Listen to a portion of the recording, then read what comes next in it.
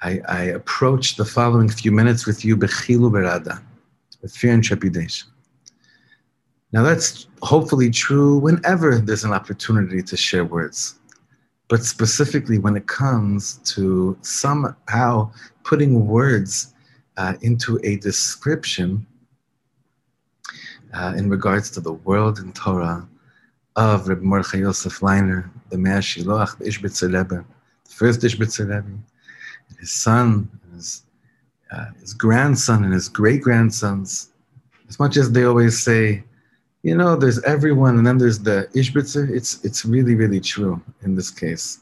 There really is everyone else, and everyone has their own place. Ishbitzer is something legamre on its own. It's a whole world of kisufim, of longing. And it's a world that I'm going to attempt in a few minutes just to share from a very pashut and humble place, my own limited perspective. As for many, many years now, since I'm a young teenager, I somehow have had the most wild and beautiful dance, mamash dance, with the world of the Mei Hashiloach and his children and grandchildren and great-grandchildren. And the greatest part about it is that I haven't even scratched the surface. When I say the concept, the word, the magical word, Ishbitz, I'm trying to think like what comes to mind first of all. What's the first thing that comes to mind? I think it's most probably something that we're all in need of. We want to be people that are melamed zchus an yidden. We always want to point out the good. We always want to be the ones that judge favorably. And we want to be the ones that are the first to defend other people and to show that really other yidden aren't really as bad as they may look like. Well, by many of us, you know, that's a very, very deep and intense avoda. By the Ishbitzer, it seems that when you learn the Torah of the Ishbitzer, that is the fabric upon which the rest of his world of teaching is based on. The Ishbitzer was the greatest melamed zchus an yidden that we see in Parshanuyot when it comes to commentaries in the Torah. And I'll try to just give maybe one or two examples, but the Ishbitzer is always constantly trying to show that in the root of who we are, there really is no chet. There's no sin. We're not people that can transgress. And Ishbitzer shows different stories and different situations in the Torah where it's clear to us, we learn out on the pshat how people did really bad things, and we learn ways of tshuva from them. Then it comes to the Mei Hashiloach, and for right now, for instance, the example of the Meraglim pop up. You know, we learn about the Meraglim and the scouts, the spies, and how they must have fallen so low. Such big people, they fell so low to teach us that you can be a great, great person, but if your eyes aren't in the right place, then you can fall to the lowest lows and bring about Tisha B'Av to the world, right? And all that's true. However, it comes to the Mei Hashiloach, and he says this is the melamed zchus piece of the Mei Hashiloach. You want to know why the Meraglim came back and reported what they reported? Because they knew they were such great Gevaldik prophets. They knew with certainty that the moment that Am Yisrael goes into Eretz Yisrael, bye-bye Moshe Rabbeinu. Our Rebbe won't continue with us. They knew prophetically that Moshe Rabbeinu was not going to continue with them.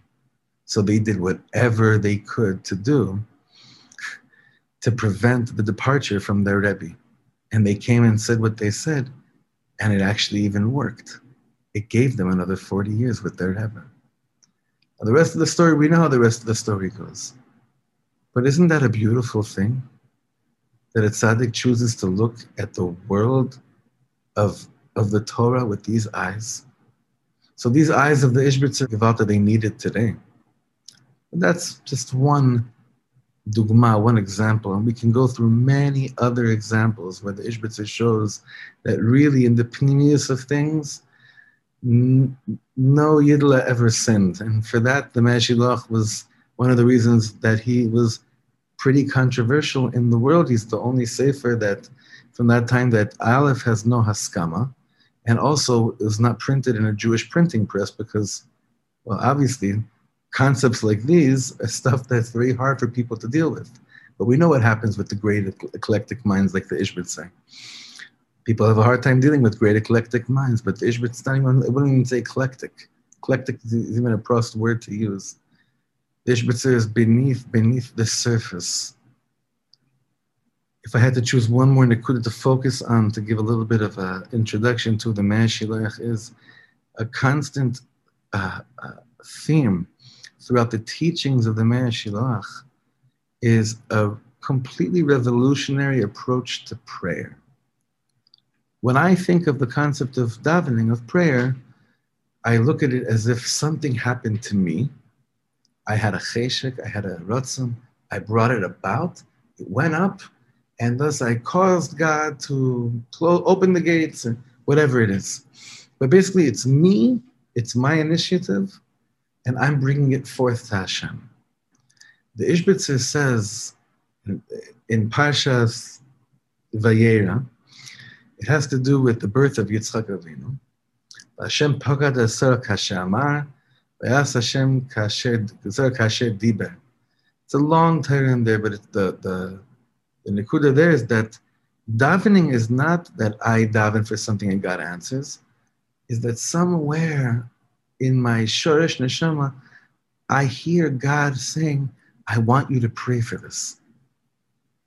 And that's what causes me to daven a gevalt over something.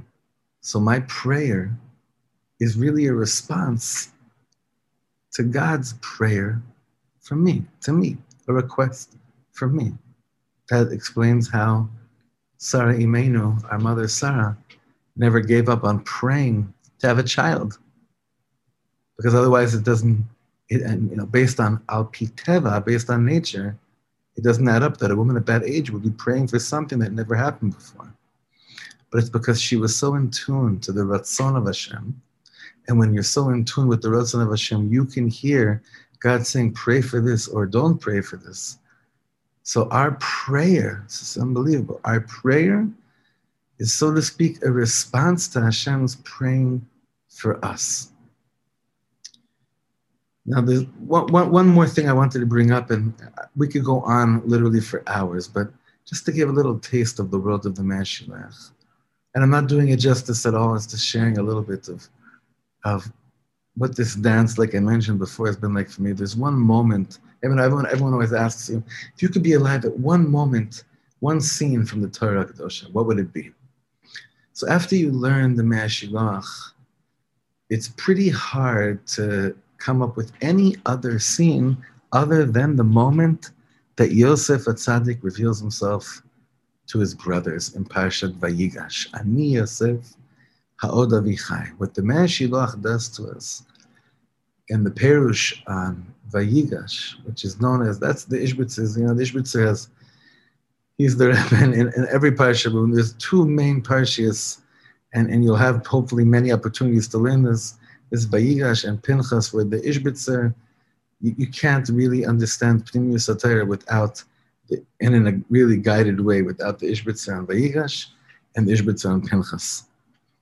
So in Vayigash, when the Ishbitzer says that moment that Yosef HaTzadik reveals himself to his brothers, and Yosef ha'od avichai, he takes us in on the emotional reaction that was taking place within the hearts of the brothers.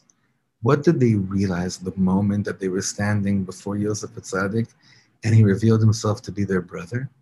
The Ishbitzer says that what's going to happen when Mashiach comes, and there'll be a removal of every single masach hamavdil, every single dividing screen, and anything which brought about any form of concealment. All that's going to fall down, and we're going to realize that that which looked to me like a foreign king or concealment, any form of hastara, any form of the anti-hashgacha world, all that's going to just cease to exist. And we'll realize that what was behind that face, that mask, was really the Ribono Shel Olam Be'atzmo. And the Ishbitzer explains how the closest we'll ever get to tasting what it's going to be like when Mashiach comes, the Kor of Mamish, is found in that moment of Ani Yosef Ha'ot Avichai. When the Mei Hashiloach just says it in just those precious few lines, he brings you right there. And he makes you long for Mashiach in ways that no one else can bring it about. That visualization, that internalization is something, it's something that makes everything worth this long journey. So, my dear friends, if I could have one wish for all of us right now, one bracha for all of us, it would be to be dancing with the words of the Mei Hashiloach, to daven over them, to cry over them, to allow them to penetrate inside our hearts, deep, deep inside our hearts, to go slowly, slowly with the Ishbitzer until his concepts really become refined within. You got to go through a lot. It's a journey, and it's hard, but gewalt is it worthwhile. Bracha v'atzlacha.